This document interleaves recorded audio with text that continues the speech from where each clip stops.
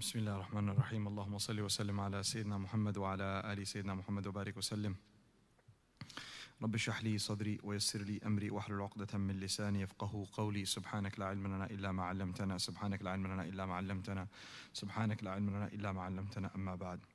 I can request the brothers to kind of sit a little bit closer, inshallah.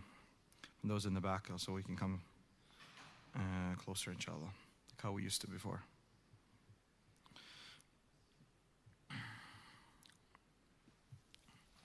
And like every week, I remind myself and all of us, we renew our intentions while we're here. We prayed Salat al-Maghrib with Jama'ah. We're going to pray Salat al-Isha with Jama'ah. Make niyyah, you're here waiting till Salat al-Isha in the masjid in the state of wudu. Entire duration you're staying here, you're going to be getting the reward of performing salah. Right? You're here because you want to be in the company of the angels. You're here because you want to be in the company of righteous brothers and sisters. You're here because you want to gain a connection with the book of Allah subhanahu wa ta'ala and learn about the book of Allah. You're here because you want to build your relationship with Allah Almighty through the most powerful means, which is His kalam, which is His words. You're here with the niyyah of reflecting of our own lives. Take the Quranic example and put our life in front of the Quran and see where does it match. We thank Allah. Where it doesn't match, we seek forgiveness and we make a niyyah that, Ya Allah, I'm going to change these specific aspects of my life that are not reflective of the teachings of the Quran. We are here because we want to learn and propagate it to our family, friends, and the Ummah of Rasulullah sallallahu alaihi wasallam.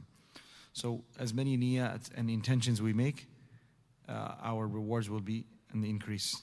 Additionally, we all should make niyyah every single time we sit in a dars, a gathering of ilm and dhikr, that Ya Allah, allow me to hear that which I am in need of the most. Allah Azza wa Jal, allow me to be able to get the answers to any of the questions that I may have.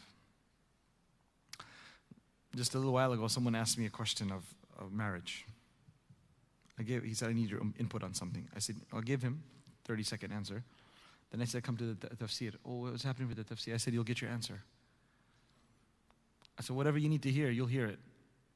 If you're sincere in your intention, then Allah subhanahu wa ta'ala will definitely make you hear what you need to hear that will give you the ability to distinguish between the right decision and the wrong decision in this big affair of yours. And I'm saying that with conviction.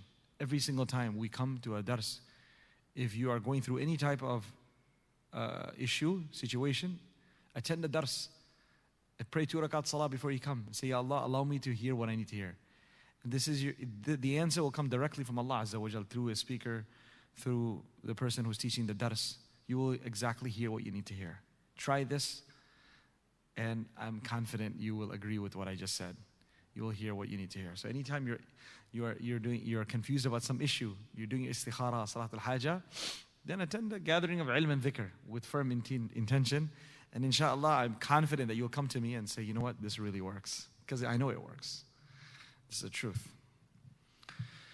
So last week, I spent a lot of time on the long verse of the Quran in al-Muslimina wal-Muslimat, ayah number 35. And then I quickly went over 36, 37, 38. And we translated that and went over the story of, very briefly, the story of Zainab radiallahu anhu and Zayd radiallahu anhu. But I did say that there were certain points that I want to go back and reflect upon and share with us. So let's do that today, inshallah. So going back to the verse that we read last week, 36, ayah number 36. وَمَا كَانَ لِمُؤْمِنٍ وَلَا مُؤْمِنَةٍ. It's not befitting. It's never befitting for a believing man and a woman, once Allah subhanahu wa ta'ala has decreed for a matter, to have for themselves a contrary choice in their affairs. So it just doesn't work. Once you've submitted yourself to Allah subhanahu wa ta'ala and you've said you're a believer, you can't come up and say, well, I think like this. And for whoever disobeys Allah and His Messenger has truly strayed in clear misguidance. So you have two options. You are a believer or you're not a believer. Either you are a believer or you're not a believer. And if a person, like they say, you have a choice of accepting Islam or not. You have a choice. But once you accept that, once you enroll in Islam, then you must follow the rules. La ikraha fi din. There's no compulsion in religion. What does that mean? There's no compulsion in accepting religion. But once an individual accepted it, you must follow. There's no compulsion in this country, alhamdulillah, to sign up for the army. There's no mandatory draft. But if you choose to get yourself drafted, or if you choose to sign up for it, then you must follow the rules. You can't say, well, this is how my mom cooks. This is what I want to have. This is how my dad, raised me. This is how I'm going to do. It doesn't work like that, right? Welcome to the world of the army or the Marines or whatever the case may be. Who told you to sign up? If you signed up, well, this is what you have to stick. This is what you have to do. So Islam is something. فَمَنْ شَاءَ فَلْيُؤْمِنْ وَمَنْ شَاءَ فَلْيَكْفُرْ. Whoever wishes to believe, he may do so. Whoever wishes to disbelieve, he may do so. Allah says, up to you. إِنَّا أَعْتَدْنَا لِلظَّالِمِينَ نَارًا أَحَاطَ بِهِمْ سُرَادِقُهَا. Indeed, we have prepared for the oppressors naran, such a fire, أَحَاطَ بِهِمْ سُرَادِقُهَا, whose walls will surround them in the hellfire. وَإِن يَسْتَغِيثُوا, and if they beg for water, يُغَاثُوا بِمَاءٍ كَالْمُهْلِ يَشْوِي الْوُجُوهِ. He says, when they beg for water, hot, boiling, molten brass will be poured upon them. يَشْوِي الْوُجُوهِ, which will scald and burn their faces. بِئْسَ الشَّرَابِ, what a horrible drink. وَسَاءَتْ مُرْتَفَقًا, and what a terrible place to take shelter or to rest and relax. Meaning in a sarcastic manner. Murtafaqa. What a horrible place to relax in hellfire. So the Quran is saying you have a choice. We're not going to force you to accept Islam. If you don't want to, then don't. But don't think it's going to be a fun ride for the rest of your life. In this dunya you might have fun, but awaits in hereafter is not fun. But once a person chooses to accept Islam, then must abide by their rules. My beloved friends, what we see today is that many people are taking Islam, they accepted Islam, and then they want to carve out their own religion. They want to make changes to it. They want to make things acceptable which are not acceptable. They want to make prohibited things permissible, permissible things prohibited. Want to bring innovations in it. And the answer is you just can't do that, right? You just can't, revamp and renovate something that you don't own. Right? This doesn't belong to you. You want to enjoy as is. If you have a problem, there's a door. So the same has to be said for Islam. No matter how many sins a person commits, as long as he says, I'm wrong, Islam says this is not allowed, but I'm sorry. Unfortunately, I've got problems. My nafs is too big, my ego is too strong, my desires are too strong. May Allah forgive me. I will hope one day to change. Alhamdulillah, no matter what the sin is. But when we start saying that, no, I don't want to say I'm a sinner. I don't like the feel. I don't like the idea of calling myself a sinful person. I don't like to be, guilt-tripped. That's what people say. When you speak about tawbah and istighfar, I don't like to be guilt-tripped. I don't like to feel guilty. I don't like to be treated, I don't like to feel like I'm a criminal. Hence, what I'm going to do is I'm going to go change the rules. To say the rules will be a reflection of what I want. And now you see today, massive movements that are trying to reinterpret the Quran, re-examine everything. And that apparently for 1,1500 years, every single thing has been misunderstood, misrepresented. And now it takes scholars of certain type to go and rediscover the true meaning of Islam. And you have this massive liberal movement within the community that is from all over the world, that is trying to make Quran explained in a manner that is completely in line with a life filled with desires of today, not of yesterday. Today's desires, which are constantly getting updated, which are constantly outdoing yesterday's desires. And they get worse by the day. So this Quran has to be flexible enough to be able to allow this person to say that it's okay, it's all right, everything's fine. You're doing exactly what the Quran says to do, right? That's why someone said that, this whole idea of, brother, you can't be judgmental. I'm going to speak about this topic from another perspective, inshallah, in a little bit. But let's speak about this aspect of the fact that Islam is not your sandbox in your backyard that you go sit there and make whatever you want, and at the end you destroy and go inside. This is not a sandbox. You can't come and mess around with it. As someone said, one of the scholars, he said when he heard about someone who said we need a revival, or we need a revival in a wrong sense, trying to bring changes, he is like, Islam is not your father's house that you inherited and you say, you know what, I need to change the tiles over here, I need to put in a new countertop, I need to put in a new carpet. He said, Islam is not your father's house that you come in and come for a renovation here. The way you have been given, it's been given to you an amana, take it or leave it. But don't try to make changes in it. No one said any of us are perfect. I'm the first person to say, well, worst person was furthest away from what we're supposed to be doing. But just acknowledge it, that we are sinful and weak. And make niyyah to make tomorrow a better day. Look at how nicely he said. He said, even if you can't sit for after Maghrib because of the dars of tafsir, just make niyyah for you to get the reward. MashaAllah, made it so easy. Just make niyyah, Ya Allah, I want to sit. But XYZ excuses there. Right? So inshallah, if you're sincere in your niyyah, you'll still get the reward. So if a person is sincere that he wants to follow Islam, but he's just not able to do it right now, sooner or later, one day, Allah will inspire him to be able to kick it out, kick his bad habits and bring a change. But if we try to adjust Islam and fix it to what our desires are, my beloved brothers, then this is the people you'll say, Nabi alayhi salatu wasalam will say, suhqan suhqa. On the day of judgment, when people will be brought to Rasulullah sallallahu alaihi wasallam and say, Ya Rasulullah, this is your ummah. And you look at them and you'll say, absolutely not, right? Who are these people? Right? The angels will say, Ya Rasulullah, do not give these people a water to drink from the Hawd al-Kawthar. Why? إِنَّهُمْ أَحْدَثُوا بَعْدَكَ. Indeed, they innovated, ihdath. They innovated, brought innovations in the deen after you are gone. And today, the whole movement, liberal movement, is all innovation. It's about re-examining every single Quranic verse, tafsir, hadith, and now we've got the whole idea of what? You've heard of making all hadith, khabar ahad, as something which is not acceptable. Basically vast majority, rejection of hadith. A huge movement in the world of rejection of hadith. Right? Very dangerous movement. Because once you throw out hadith, then you pretty much, the Quran can mean anything to anyone. So we have this idea of that, brother, we have to be inclusive.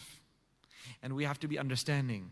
And don't be judgmental. These are actually great words. I believe in all of these things. Firmly believe in all of these things. But what do you mean by that? Don't be judgmental. Don't be, be inclusive, etc. If you are saying that a person, as long as he is acknowledging his sins, then, let him and his Lord take care of it. Alhamdulillah, I'm all for that. But if a person comes and says, no, this is how Islam is. You have to make space for me. And this doesn't belong to me. Right? This doesn't belong to me. If it was mine, mashallah, but this belongs to Allah. How can I sit there and make space for something which is not? This type of liberal thought that you come up with. There's no space in Islam for that. You can create your own little sect. Do whatever you want. Now the Ahmadi movement or the Qadiani movement. What's that whole religion? Continuous 95% of the effort is what? To say, we're in the boat. You make your own boat. We can't, there's a million other sects out there. Do what you want all day. No one's going to stop you. Why you always want to get into our boat? All day, the whole maqsad of your life is just to prove that we're Muslim. When you're not Muslim, you're not. Look, we're going to cover these verses, in this surah. ما كان محمد أبا أحد من رجالكم ولكن رسول الله وخاتم النبيين. It's actually the next third verse, but we're not going to get to it today. But the seal of the prophets. So if you're going to believe that there's a prophet after Rasulullah sallallahu alaihi wasallam, I'm sorry, there's no space. We're not being judgmental. We're not being hateful. This is if I was allowed to, fine, but this is not my religion. This is the religion of Allah subhanahu wa ta'ala, and this is the fundamental part of it. So either accept it as is, or just choose your own way. So that's one extreme, the Qadiani movement. And then you've got the whole liberal thought that comes in and says, no, we have to reinterpret everything. The whole gender issue, everything else that's related to that, above and beyond that, that's one big, huge musibah there. And everyone is trying to fit it into Islam. So this is what the Quran is saying, is that once Allah, if you choose to be a Muslim, you cannot come with your baggage and to say, I wish to choose this and I'm going to follow this, I'm not going to follow that. You have a right to not accept Islam. No one's going to force you. But once you've accepted it, then there are certain expectations that you must abide by, like the army or anything else. So the Quran says it's not possible for a believer, once he's accepted Islam, to have an opinion that goes against and that goes contrary to the decisions of Allah and His Rasul sallallahu alaihi wasallam. You choose what you want. Once you choose it, then you stand your ground. So my beloved friends, as someone said, the modern Muslim, when even Dajjal shows up, Allah forbid, Allah protect us from ever having to face him. He says, even if people say, but you see this, a true believer will be able to see kafir, kaf, alif, fa, ra written there, right? Or kaf, fa, ra written on his forehead, as it comes in the hadith of the Prophet ﷺ. A believer will be able to see that. Through the nur of Iman, he'll be able to see that. So he says the joke goes that the modern Muslim will say, oh, just even though it's kafara written, you never know what's in his heart, You can't be judgmental here. You can't be judgmental. That's the type of mentality we have today. That something is blatantly kufr, blatantly against Islam, and you're telling me that you don't know what's in his heart. We are not supposed to be labeling people disbelievers, by the way. However, we are supposed to say that this aqeedah or this belief is un-Islamic, unorthodox, or out of Ahlul Sunnah wal Jama'ah's belief.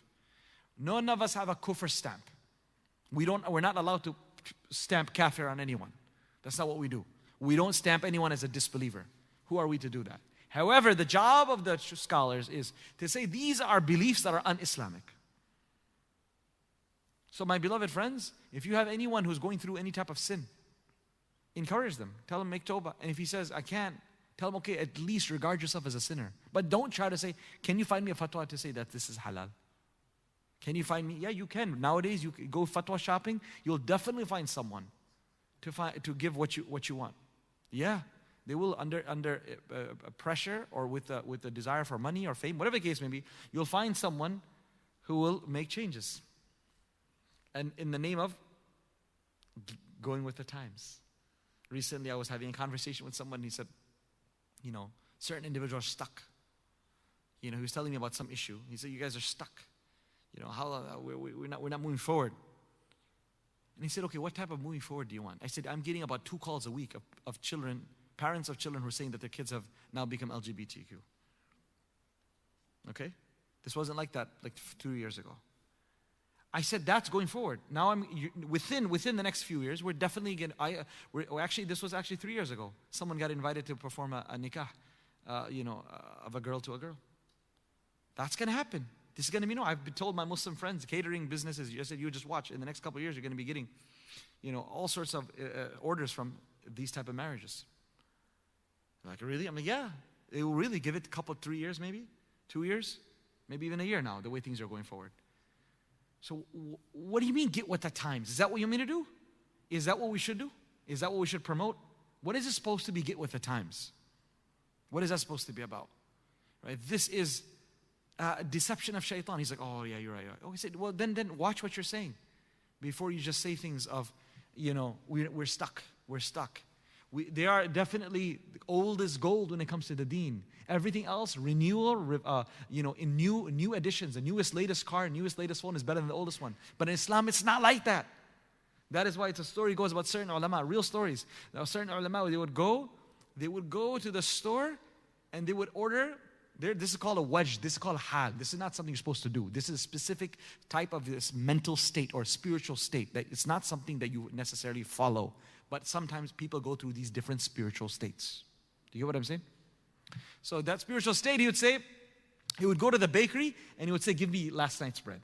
So I want to give you today's fresh bread. He said, no, last night's bread. Because last night's bread is closer to Rasulullah than today's bread. Okay? That's the intention. I'm not saying you have to go do that. But the point is, that's a spiritual state that certain people have. The love, the old is gold. When it comes to science and medicine and whatnot, innovations are great. When it comes to deen, innovation, مَنْ أَحْدَثَ فِي أَمْرِنَا هَذَا مَا لَيْسَ مِنْهُ فَهُوَ رَدٌّ. Whoever innovates something in our deen which doesn't belong there will be pushed back on him, will be rejected. كُلُّ بِدْعَةٍ ضَلَالَةٍ وَكُلُّ ضَلَالَةٍ فِي النَّارِ. Every innovation is misguidance, and every misguidance will eventually lead a person into hellfire.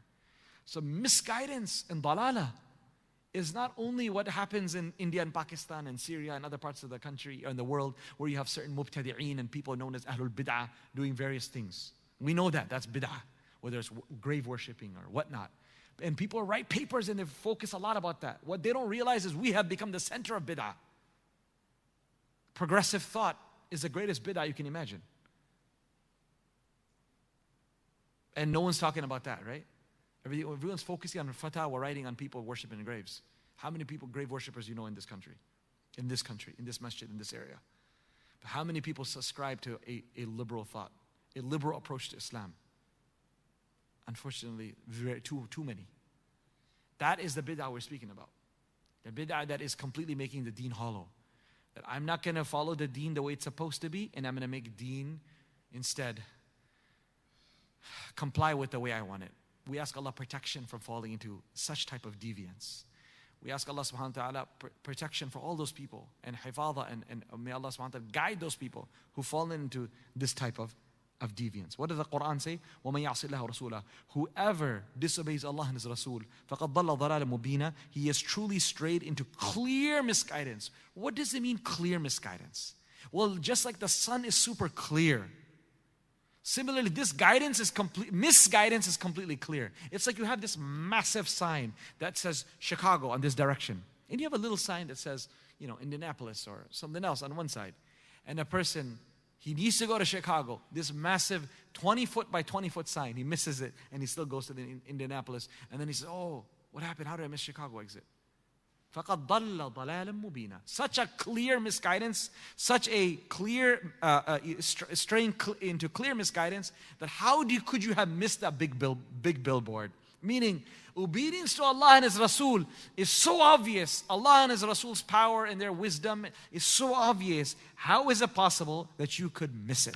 The Quran says, فَمَنِ اتَّبَعَ هُدَايَ فَلَا يَضِلُّ وَلَا يَشْقَى. Whoever follows my guidance, or the guidance of the prophets, فَلَا يَضِلُّ وَلَا يَشْقَى, he will never go astray and will never lead a life of difficulty. Seriously, shaqawa. Shaqawa is wretchedness. If you follow the deen, you will never be wretched. Even if you're suffering, you lost a child, you lost a spouse, you lost your wealth, your business, you won't be wretched. You will be strong no matter what happens if you follow the guidance of Allah. But if a person does not follow the guidance of Allah, then he will find himself to be in the most wretched state while owning everything. While having everything at his feet, inside in his heart, he will be very upset. My dear friends, let's speak about an issue here of disobedience of Allah. Some people think that my obedience and disobedience and my ability to make choices is like as they say, floating of a feather in the atmosphere or in the air. It goes the way it goes with the wind. So I sin because God wants me to sin. I don't sin because God doesn't want me to sin. It's not my fault. Whatever is happening is because it was already written. My missing of my prayers, my distance from the masjid, my not opening up the Quran, my not being motivated to find good company is because Allah willed it such. So my dear friends, this is an incorrect way and an incorrect approach, an incorrect understanding of predestiny and free will.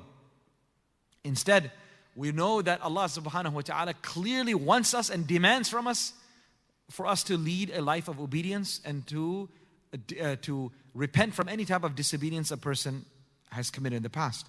So what do we say then? We say كُلُّ شَيْءٍ وَقَعَ أَرَادَهُ اللَّهُ وَكُلُّ شَيْءٍ أَرَادَهُ اللَّهُ وَقَعَ. Every single thing that has happened because Allah intended it. And whatever Allah subhanahu wa ta'ala intended has happened. Everything that has happened, Allah intended it. And whatever Allah intended has occurred. That's what we say. But we do not say Allah subhanahu wa ta'ala forced an individual to commit a sin. Because if you say He's forcing them, then what's the purpose of taking them to task? What's the purpose of questioning them? Instead, what we say is that everything in this creation of Allah subhanahu wa ta'ala is under His mashi'ah, under His will, under His power. And nothing happens without Allah subhanahu wa ta'ala's permission. But then why does Allah do things? Is it because why do you and I do things? Usually it's because we have a desire to do it. Either because there's a need to do it. Either because we are forced to do it. Either because we don't know any better. None of these things are befitting Allah. That Allah is doing things because He's forced to. Allah is doing it because He desires, or because He has a lustful desire for something. Or Allah is doing it because He's forced to. Or Allah subhanahu wa ta'ala is doing it because He's unaware of the consequences of it. Instead, we'll say that Allah subhanahu wa ta'ala does what He does because of a wisdom. Allah is wise, and every action of His is filled with wisdom. It's just that we are unaware all the time what the true wisdom is. If you are aware of it, if you come to know why that is, alhamdulillah, great.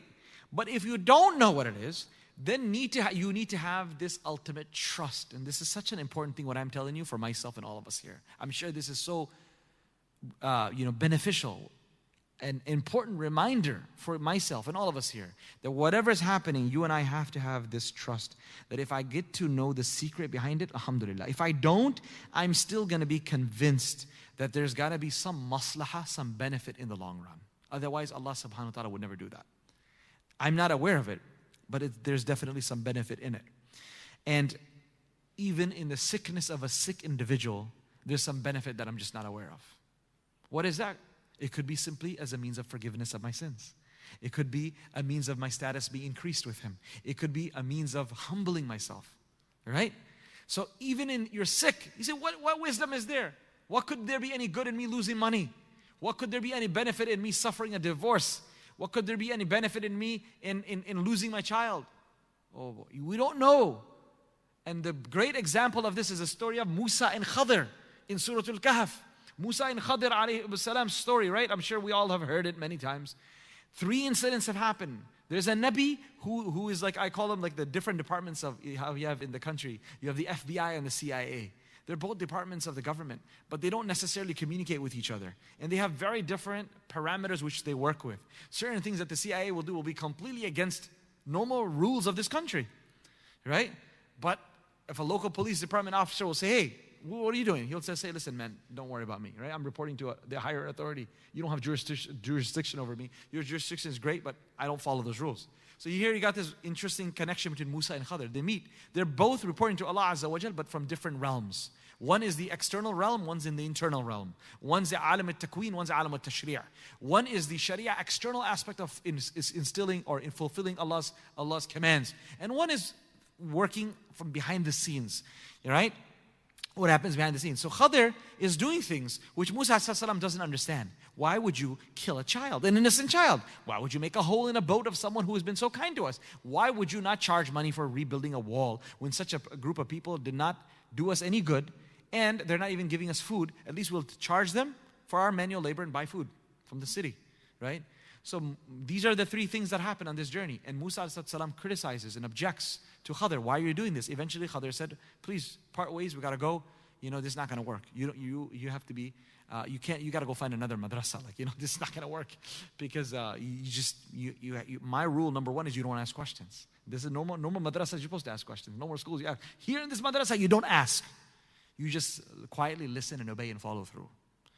And if you can't do that, then sorry. And why could Musa not do that? Because Musa coming from a different university background.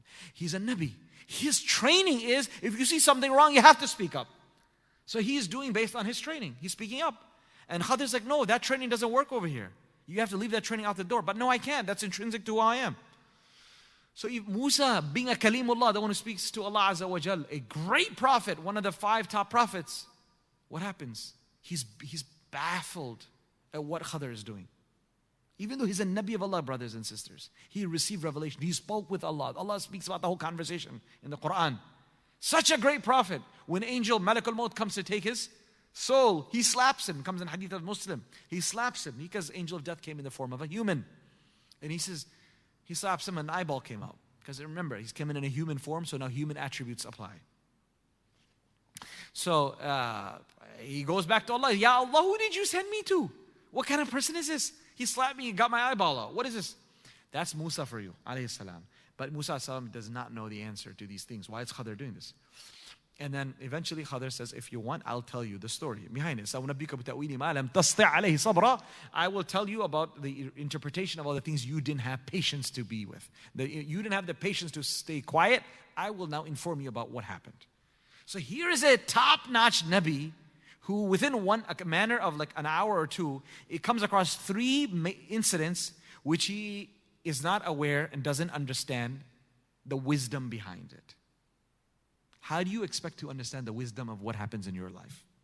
What kind of arrogance is this? That it makes sense, like, no, I must know why this happened. Otherwise, that's it, I'm done with Allah. I'm done with Islam. Why did this happen to me? I'm trying so hard. Why does this happen to me? My dear friends, there's a reason you are makhluk and Allah is khaliq. There's a reason you are the slave and the servant and Allah is a creator. Let's not switch roles. We can't switch roles. If you expect to know the answer to everything, and if you expect to have answers to everything, then you are acting as though you are divine. You're not divine. You're not divine, nor am I. None of us are. لا يسأل عما يفعل. Allah is not asked about what He does. وهم يسألون, while everyone else will be asked, can be asked. So when a person humbles himself and he says, I don't know the wisdom, but there must be some hikmah there. Of course there has to be some hikmah. Why would Allah subhanahu wa ta'ala do something? Don't our parents, even though they're 20-year difference only between us and them, that's it. They're as human as we are. They err as much as we do, right? We make errors as much as our children do. Just a 20-year difference. How many times we tell them, hey, you don't understand this. You just don't understand it. Just 5 years, even just 2 years allows a person to understand things that a 2-year-old younger won't understand it. 1 year of education will make you understand something that another one doesn't. You start studying, pre-med, first year of college, right? Already in your basic classes of the first year, you already know something that maybe your sibling doesn't know, or who's ahead of you in studies, but has not taken a pre-med track. So if this is the difference between us as creation, imagine the difference between the Creator and us. How can we ever possibly say we know the answers? So understand that you will not know all the answers in your life. Just learn how to submit to it and say, just like I think that my mom and dad have my best interest at heart. My teachers have the best interest at heart. Right? And that's why they're saying things, even though I don't understand the wisdom, we have to say that for Allah Azza wa Jal. That Allah Azza wa Jal loves me. Allah cares for me. Allah loves me. And why would He do something to destroy my life? My dear friends, we have to have this repeated conversation with ourselves. Internal self-talk. What's that self-talk? The self-talk is, Allah loves me. We have to tell ourselves, because we don't hear that often. We don't hear this, we don't tell ourselves this often, that I am the beloved of Allah. Allah loves me, and Allah genuinely, if He didn't love me, He would never have given me Islam. Never. The fact that you're listening to this right now, wherever you may be in the world, as a believer. And even if you're not a believer and listening to this, the fact that Allah allows you to listen to what I'm saying means Allah subhanahu wa ta'ala loves you. If He didn't love you, He would never allowed you to listen to the tafsir of the Quran. One of the, Imam Muhammad, if I'm not mistaken, rahimahullah, if I remember correctly, when he passed away, someone saw him in his dream. He said, how did you fare with Allah? And he said, Allah Azza wa Jal forgave me immediately.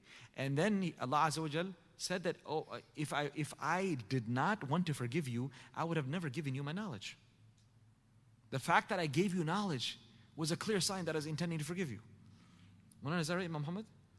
If I remember correctly, right? So this is the reality is that we need to tell ourselves this story, that Allah subhanahu wa ta'ala loves us. It's not fake, it's real.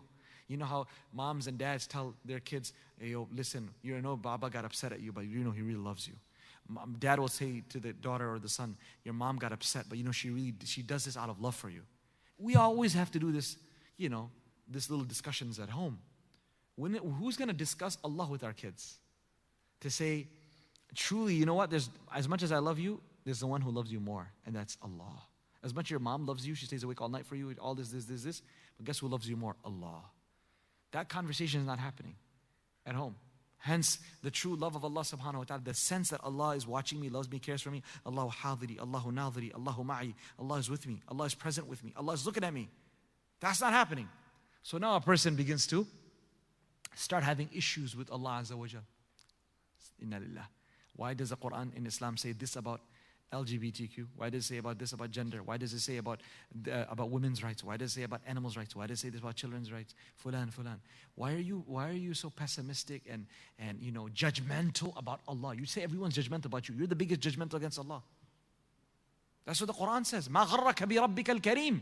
What has deceived you regarding your generous and kind Lord? Who told you something about me? Who's bad-mouthing Allah? And that you fell for that. And you actually think Allah's out to destroy you. Allah's out there to ruin your life. Allah is asking you and I. Allah is asking you and I. Ya ayyuhal insan, O human being, ma gharraka bi rabbikal kareem. What has deceived you about your generous Lord, about your kind, loving Lord?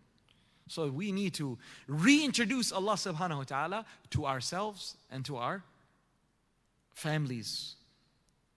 People always say, some of the brothers who have this enlightenment, they say, oh man, you know what, we want to do more interfaith programs. We got to bring the non-Muslims to the masjid. We got to show them what Islam is about. I said, that's great, but how about we show Islam to our kids first? How about we reintroduce Islam to our youth first?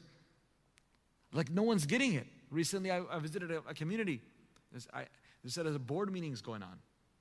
All the people are above 60s in the board meeting, 50.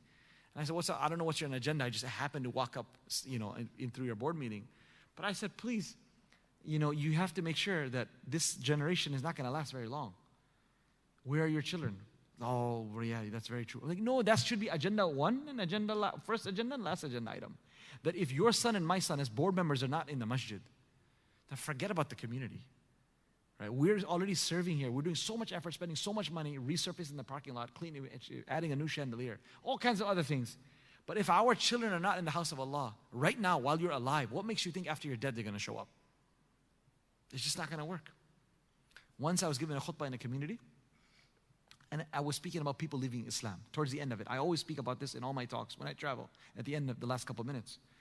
And there was a brother who ended up coming very late at the end of the talk, and the end of the khutbah, and he was standing because there's no space. After Salatul Jummah, later on that night, he got my number from someone and messaged me. And he said, I'm the brother who came very late. You saw me. You probably saw me. I was standing because there's no space to sit. I said, yeah, I do remember that. And he said, I want to share my story with you if we can meet. My father is the one who built the masjid.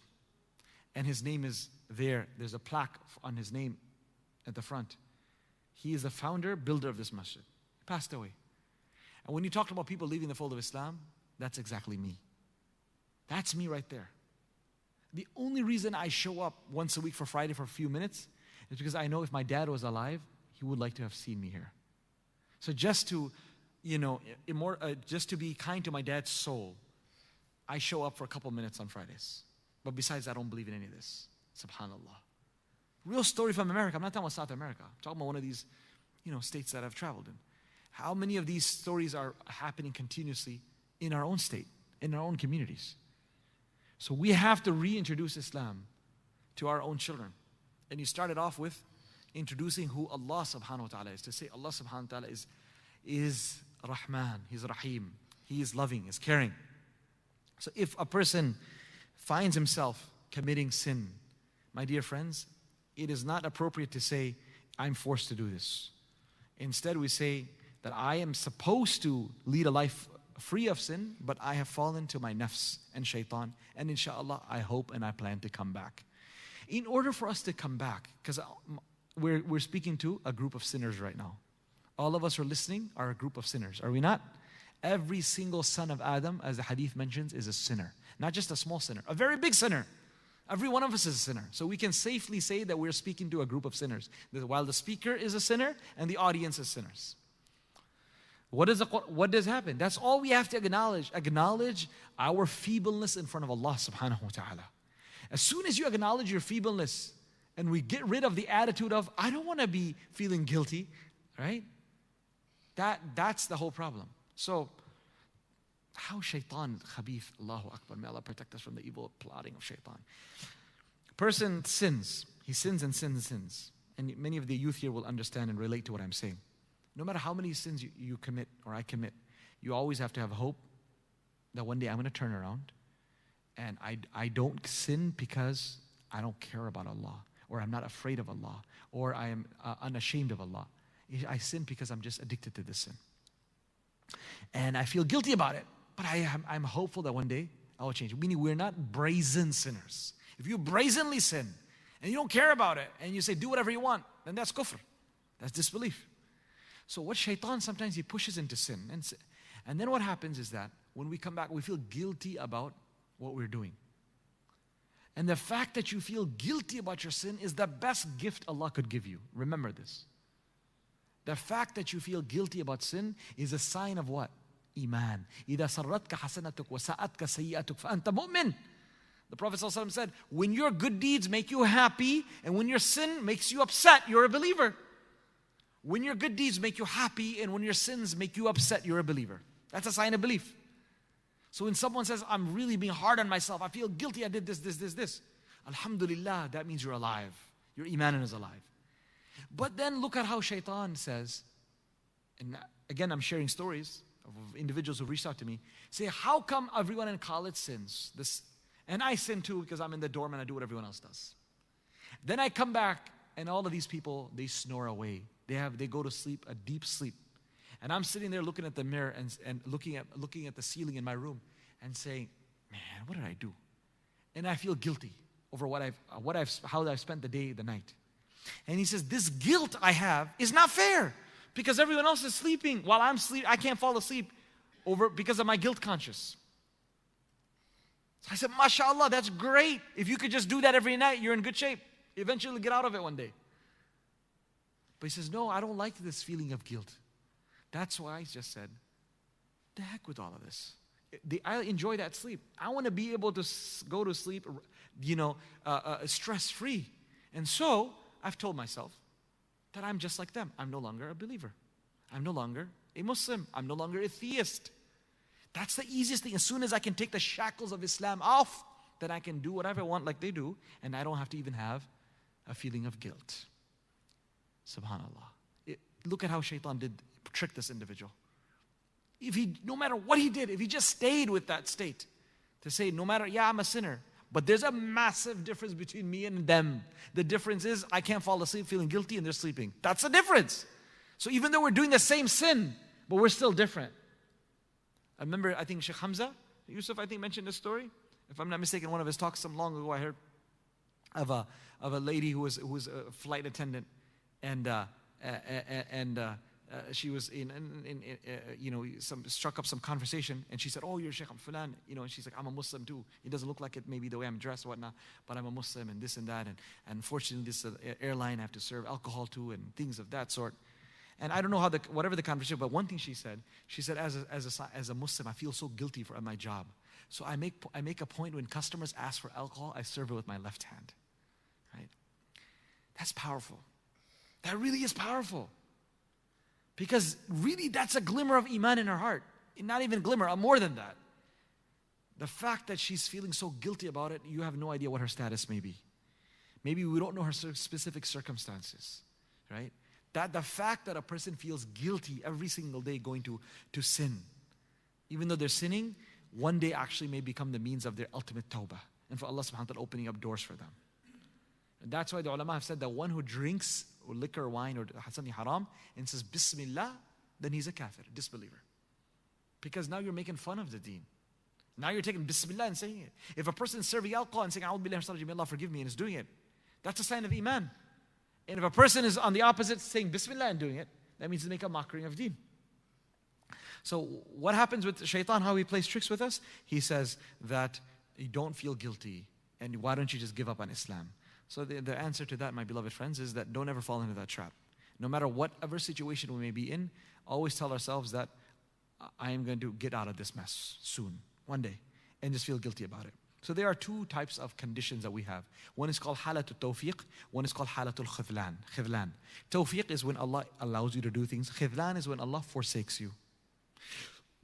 So if a person entrusts himself to Allah, then Allah will give him tawfiq. And if a person takes charge of his life himself, and he says, I don't need Allah, I got it under control.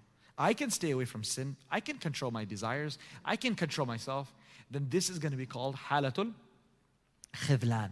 Allah subhanahu wa ta'ala will forsake him and leave him to himself. And that's why there's a beautiful dua of Rasulullah, Allahumma la takilni ila nafsi tarfat ayn.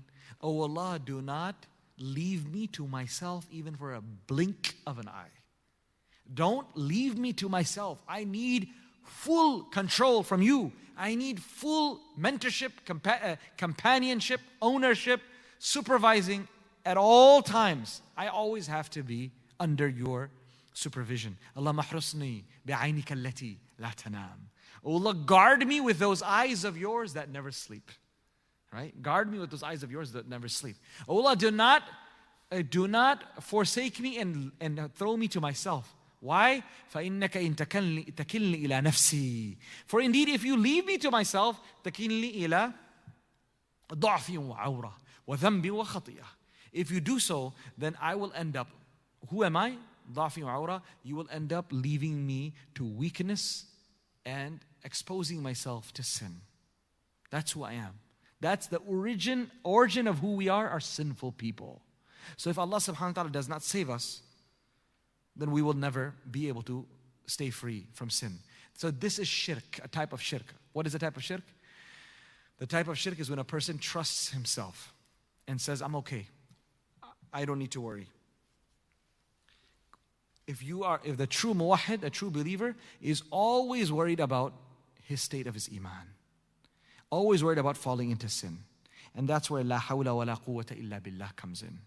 There's no power to keep me away from sin.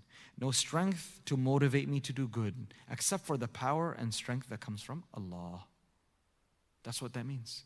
There's no power to keep me away. لا حول عن المعصية ولا قوة على الطاعة إلا مستعين بالله. No power to keep me away from sin. No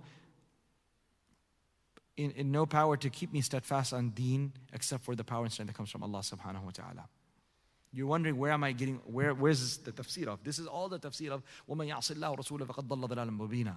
Whoever disobeys Allah subhanahu wa ta'ala and His Prophet, he has gone into clear error. That's what we're speaking about. Where does this person, how does a person end up sinning? Well, one of the major reasons why people end up sinning is because they start trusting themselves. Stop trusting yourself. Ever. Nowhere. You know, this whole idea of gender interaction. People say, it's okay, man. Why are you thinking that everyone is a pervert? What is that? That is actually trusting yourself. And that's exactly the type of people who fall into sin. As soon as you put your guard down and you say, okay, it's okay, we're all brothers and sisters, no one's got evil thoughts, nothing bad is going to happen. When you have that type of attitude, that's exactly when things happen. Why you trust yourself? This is, Allah subhanahu wa ta'ala has created men and women as opposites that are automatically like opposite ends of a magnet that are attracted to each other. So this is exactly what happens. There's supposed to be attraction. Why are you denying, laws of nature and to say it's not going to happen? So that's what trusting yourself. And mistakes happen. I'm going to share with you a beautiful statement of Abdullah ibn Abbas radiallahu anhu. He says, "Inna lil hasanati diya'an fil wajh." He says, indeed, a good deed brings a glow to the face. A good deed brings glow to the face. This is not the glow that comes from Fair and Lovely cream, okay? This is different. This is a glow that comes from good deeds. Number 2, وَنُورًا فِي الْقَلْبِ. It brings light to the heart. وَقُوَّةً فِي الْبَدَنِ. It brings a strength to the body. وَسِعَةً فِي الرِّزْقِ. Good deeds bring abundance and sustenance. وَمَحَبَّةً فِي قُلُوبِ الْخَلْقِ. And it will bring love for you in the hearts of Allah's creation. These are the gifts of doing good deeds. Beauty on the face, nur in the heart, strength in the body, abundance of sustenance, love in the hearts of the creation. وَإِنَّ لِلسَّيِّئَةِ سَوَادٍ فِي الْوَجْهِ. And indeed, an evil sin leaves a mark of darkness over the face. ظُلْمَةً فِي الْقَلْبِ. A darkness in the heart. ضِيقًا فِي الرِّزْقِ. Constraint in a person's sustenance. وَوَهْنًا فِي الْبَدْنِ. Weakness in a person's body, especially spiritual weakness where a person does not have the ability to stand up and pray. Stand up and read Quran. That's what he's talking about, weakness in the body. وَبُغْضًا فِي قُلُوبِ الْخَلْقِ. And hatred in the hearts of Allah subhanahu wa ta'ala's creation.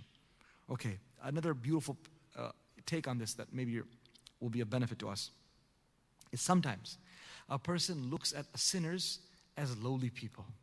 I said, look at this guy. You heard this one? You heard that one? I can't believe they would do something like that. So what happens then? Allah makes you slip. And when you slip and fall into the ditch like the rest, then you start understanding what other people are going through, and you realize no one actually wants to be in the ditch. No one actually wants to be in the ditch. It's not really enjoyable there. Who wants to be a crack addict? Who enjoys a life of being a heroin addict? Ask anyone who's, Allah forbid, a heroin addict. It's horrible. Yes, they're involved in that, but wallahi, if there was a press of a button that you could make them lose that desire, they would press it 1,000,000 times in a second. But what can we do?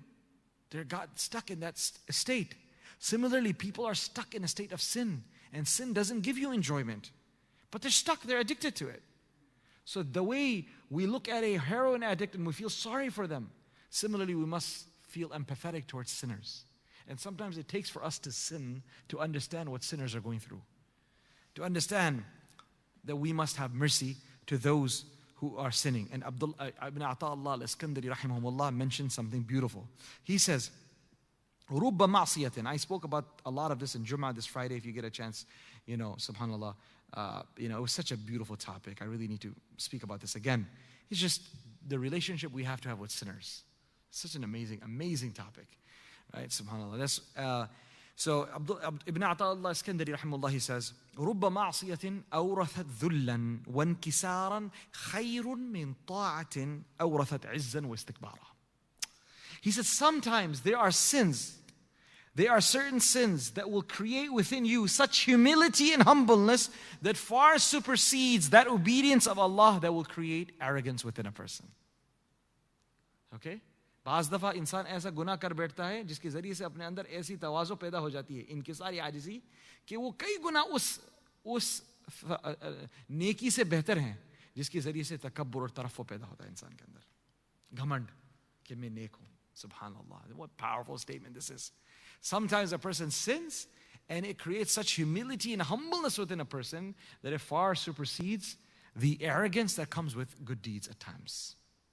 Isn't that amazing? It should change the way we look at ourselves and others. Wallahi. It should change the way, if you're in a state of doing good deeds, this should remind you. If you're in a state of in sin, this should remind you that subhanAllah, maybe this is the reason why Allah brought me to this sin, to make me humble, to create within me this. Allah says in the Quran, Surah An-Nisa, كَذَلِكَ كُنْتُم مِّن قَبْلُ فَمَنَّ اللَّهُ عَلَيْكُمْ فَتَبَيَّنُوا. This is how you were sinners before, then Allah showered His grace upon you. فَتَبَيَّنُوا. So wait, O Rasulullah sallallahu alaihi wasallam, do not give up on the tawbah of these sinners. They were sinful, people were sinful. Allah looked at them with the eyes of mercy and they turned around. So Ya Rasulullah, you should not give up. You should not give up on the ummah and certain people. Keep on working hard, and one day Allah Azza wa Jal, inshallah, will bring them back. Umar ibn Khattab radiallahu anhu. Okay? These are the social issues we're suffering with right now. Wallahi. How we treat sinners, meaning how we treat our own sons and daughters who are in sin. How we treat fellow, people who are in sin. Because of the mistakes you and I have made,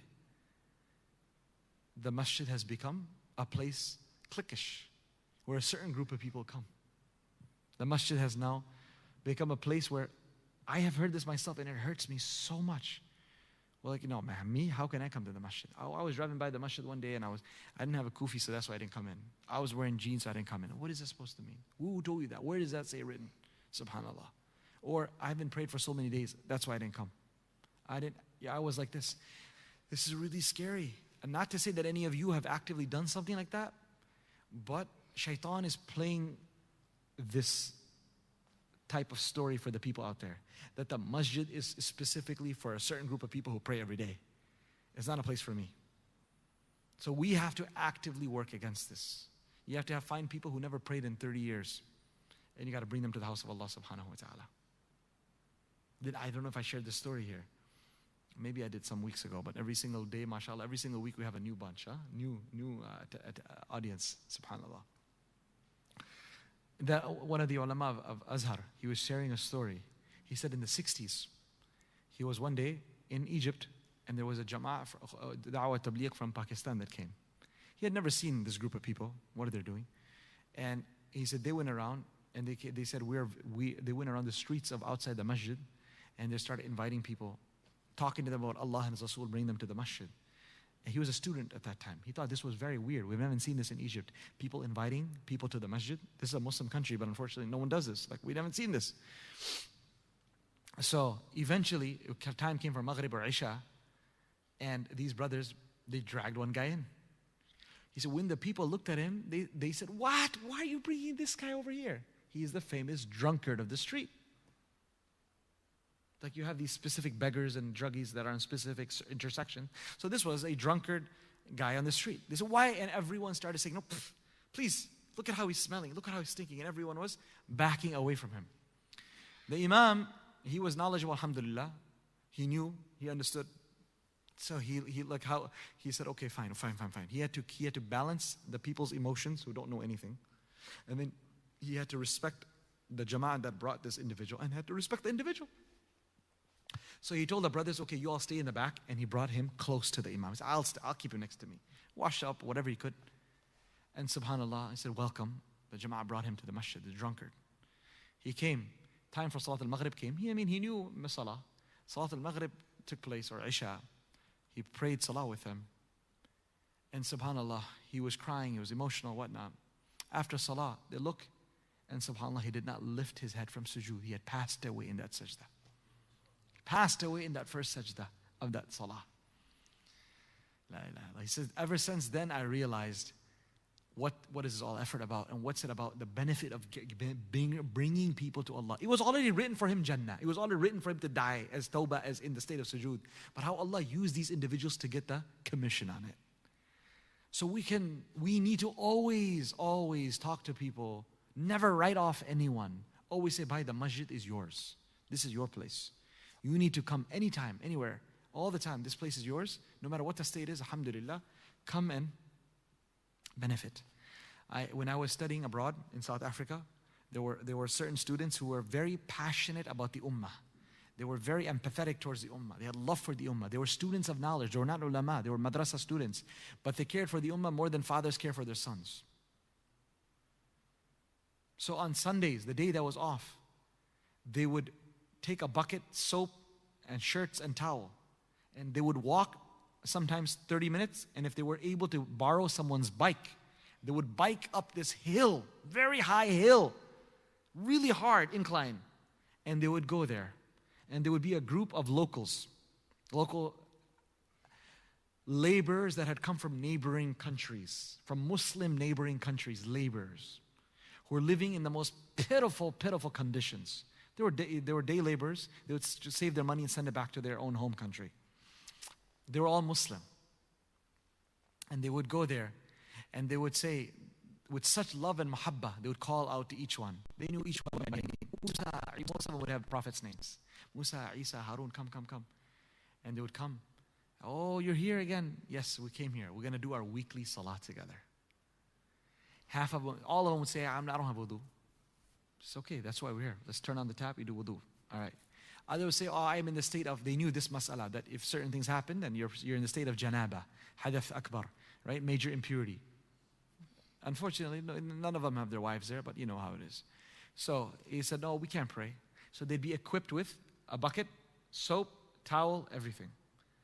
So we're here. We're not leaving until you take your shower. And inshallah, we'll get you to pray. So they would sit there from Asr to Maghrib, sometimes bring some food with them, if they could bring it with them, and sit and have this whole group of laborers perform their Salatul Asr, and then give a short talk, teach them how to do wudu and ghusl, and say, inshallah, I'll see you next week. These are madrasa students who would use their free time to go do that. And I remember once in our final year of hadith, our principal, one day in the middle of class, he became emotional. And he said, I don't know if Allah will reward us for teaching hadith in this madrasa or will punish us for all those who are around the madrasa who are not practicing the deen and we're not doing much about them. Maulana Shabir. He became very emotional. He said, what's happening? So imagine you and I living in Lombard, Villa Park, Bartlett, Naperville, wherever you come from. How many thousands of Muslims are on your street in your neighborhood? What's the condition of them? Right? How many thousands are in the apartments near us? Who's going to worry about them? Right? Who's going to do anything about that? So it's easy to say, they don't come to prayer, man. Leave them. That's not the attitude of a Muslim. So look at Ibn Abdullah bin Umar radiallahu anhu, the Khalifa. He says, one day he found someone was not present in his dars. Iftaqada rajulan. Look at the Amir al-Mu'mineen. Always looking, who's here, who's not here. He saw one person was not there. فَقِيلَ لَهُ. He was told, Amir al-Mu'mineen, leave him. تَتَابَعَ فِي هَذَا الشَّرَابِ أي فِي شُرْبِ الْخَمْرِ. This man has become a drunkard. He's become a drunkard. So if Umar radiallahu anhu, he asked his scribe to come. And he said, I want you to write a letter for me. The scribe came. And what was the letter? مِنْ عُمَرِ الْخَطَّابِ إِلَى فُلَانٍ. From Umar to so-and-so. Salamun alayk. May the peace be upon you. فَإِنِّي أَحْمَدُ إِلَيْكَ اللَّهَ الَّذِي لَا إِلَهَ إِلَّا هُ غَافِرُ الذَّنْبِ وَقَابِلُ التَّوْبِ شَدِيدُ الْعِقَابِ ذِي الطَّوْلِ لَا إِلَهَ إِلَّا هُ إِلَيْهِ الْمَصِيرُ. I praise that Allah in front of you, who is none worthy of worship besides Him, the forgiver of sins, the acceptor of repentance, and at the same time, the one who has ultimate control over each of His creation, and when He comes to punishing, He is harsh in His punishment. There's both sides of the coin. There's none worthy of worship besides Him. To Him is the ultimate return. And then he sent this letter. ثُمَّ دَعَى. And then he made dua for him.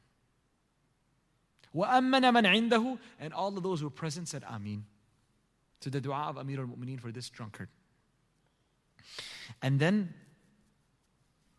they all prayed, دَعَوْ لَهُ أَنْ يُقْبِلَ اللَّهُ بِقَلْبِهِ. They all made dua that Allah turn his heart. And Allah grant him the ability to repent. فَلَمَّا أَتَتِ الصَّحِيفَةُ الرَّجُلَ. When the letter arrived at the man's door, جَعَلَ يَقْرَأُهَا وَيَقُولُ. He began to read it and began to say, غَافِرُ الذَّنْبِ قَدْ وَعَدَنِي اللَّهُ أَنْ يَغْفِرَ لِي. Allah is a forgiver of sins. Allah has promised me to forgive me. وَقَابِلِ التَّوْبِ شَدِيدُ الْعِقَابِ. And He's the acceptor of repentance, and at the same time, the one who is harsh in His punishment. قَدْ حَذَّرَنِي اللَّهُ عِقَابَهُ. Indeed, Allah has warned me of His punishment. ذِي الطَّوْلِ. What does طَوْل mean? A lot of blessings. He's the one who has a lot of blessings. He kept on repeating these verses. These verses are the opening verses of Surah Al-Mu'min, or known as Surah Al-Ghafir as well, in the 24th juz of the Quran. He kept on repeating it and he began to cry. ثُمَّ نَزَعَ, and then he gave up drinking. And when his affair reached Umar radiallahu anhu, he said, هَكَذَا فَاصْنَعُوا. This is how you're supposed to treat those who are fallen into sin. This is how you're supposed to treat. إِذَا رَأَيْتُمْ أَخَانْ لَكُمْ زَلَّ زَلَّةً. When any of you have seen a brother of yours who has slipped, فَسَدِّدُوهُ وَوَفِّقُوهُ وَادْعُوا اللَّهَ أَنْ يَتُوبَ عَلَيْهِ وَلَا تَكُونُوا أَعْوَانًا لِلشَّيْطَانِ عَلَيْهِ. That make dua for him, support him, ask Allah to accept his repentance, and do not become the assistants of shaitan against him. So by not welcoming him, by not working on him, by giving up on him, we are now becoming shaitan's assistant against him. My beloved friends, these, mashallah, 50 of you who are sitting here listening, and those who are listening online, I want you to take this to your heart. There's so many of your and I, our cousins, our friends, our neighborhood friends, our childhood friends from school, who have fallen far, far, far away from the deen. Whose job is that to reach out to them? Who's going to do that if you don't do that? Please, I request you to please message them, call them, right? Meet up for tea, meet up for coffee, whatnot, and bring them to the house of Allah subhanahu wa ta'ala. Right? Just tell them to come for one salat al-maghrib. Say, I haven't prayed for years. He said, don't worry. If you don't pray, just sit. Just sit. Sit in the lobby, sit in the courtyard and listen. Right? Just come and listen to the Quran being recited in salah. You never know what action of any of us may become a means of, subhanAllah, softening their hearts. But if you leave them and to say, oh, they're unmasked, as they say nowadays, who's going to mask them again? That's your job. And if you worry about them, then Allah Azza wa Jal will take care of you as well. SubhanAllah. So this is a huge, long discussion that we spent, alhamdulillah, today's dars on the importance of understanding where sin comes from. And it comes from trusting yourself. Trust only Allah subhanahu wa ta'ala. And do not try to reinvent the deen. Accept whatever Allah has asked us to do. Don't ever give excuses for your sin. To say, this is what it is. Just say, I'm a sinner. That's it. Done deal. Done deal. Just say, I'm a sinner. That's who I am. And one day I will definitely repent. I'm not going to say that I'm right. I'm going to say I'm wrong. I'm going to be honest about that. The story, the Quran says, of Zainab and the reason why Allah subhanahu wa ta'ala said you don't have a choice to make a decision once Allah and His Rasul decided it is in the story of Zainab. Allah Azza wa Jal decided for you to get married to Zayd. I talked about this last week. You have to do it. Now Allah decided for you to divorce him. You need to divorce her, O Zayd, and you got to do it. And now Allah wants Rasulullah to marry her. You have to do it. And then Allah subhanahu wa ta'ala says, there's the only one you have to worry about is Allah. Don't worry about impressing anyone else. Don't worry about being afraid of anyone. This is something that we have to ask Allah for. The ability to not be afraid of upsetting people when we do things according to the deen. You are definitely going to upset people when you follow Islam. That's just given. And who are you going to upset? Sometimes your own parents. Sometimes your own siblings. Sometimes your own spouse. Sometimes your own children. But if you remain firm and you say, Ya Allah, I desire to impress you and make you happy. Please change the hearts of all of these people as well, so that they don't get upset at me and instead they understand where I'm coming from. Then Allah will make that happen too one day. It may take some time. But if you just give in and you say, forget it, I cannot stand societal pressure, family pressure, and hence I have to do what people want me to do, then it's not going to work. Allah subhanahu wa ta'ala says, مَا كَانَ عَلَى النَّبِيِّ مِنْ حَرَجٍ فِيمَا فَرَضَ اللَّهُ لَهُ سُنَّةُ اللَّهِ فِي الَّذِينَ خَلَوْا مِنْ قَبْلِ وَكَانَ أَمْرُ اللَّهِ قَدْرًا مَقْدُورًا. Allah says, it is no offense at all for the Prophet to do what good has sanctioned for him. Meaning, the fact that Rasulullah ﷺ married Zainab, this is not offensive, this is not mistake, this is no problem. Ya Rasulullah, relax. What you did was not wrong. What he did was very hard for him because it was against the societal custom. And now, for the next thousands of years, everyone's going to read about this story because it's in the Quran. But Allah subhanahu wa ta'ala is saying, what you did was not wrong. And this is a very important point. If you know what you're doing is according to the Sharia, then don't worry about it. Even if it's something wrong. Today, and this is a crazy thing I'm going to say right now. Please forgive me if I'm upsetting you, but I'm just trying to say, there's people who are committing zina left and right. And no one has an issue with that. And if a person marries someone, for example, who is not part of a certain group of people they expect him to get married to, or marries outside of the culture, or marries someone who is much lower than them in socioeconomic status, marries someone from a different community, people get upset at them. Someone who marries, just someone that the family disapproves of, or whatever the case may be. But he does it for the sake of Allah subhanahu wa ta'ala. Everyone's up in arms about it. But all this, he says, bhai, I'm committing sins every day. I want to get out of this. That's why I want to get married. People don't understand that. A lot of people will say so-and-so got married, after his wife passed away or her husband passed away. They got married again. Can't believe they could have done that. What are you talking about? They could have done that. Right? It may seem awkward to you culturally. What would you like? Would you prefer that that person would be committing sin? Right? That's what he's speaking about. So culture sometimes creates problems. Someone doesn't have any children, and now he wants to get married to a second wife. Islamically, there's nothing wrong with that. Right? We should obviously work it out, try to make or adopt a child, whatever the case may be.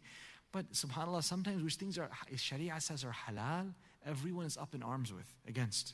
But what Sharia says is completely incorrect, which is namely fornicating and adultery and committing zina of the eye and everything else. We're quiet about that. How can a person get married when they're 21 and 22? This is unacceptable. But by the time he's 25, he has done tons of sin. We don't have an issue with that. This is the norm. I'm telling you, the norm of society is by the time they're, there's high schoolers sitting here. If you're a high schooler, you're 19, you're 16. How many people in your high school class have subhanallah have not committed zina? Probably zero, besides yourself. That's what it is. Right?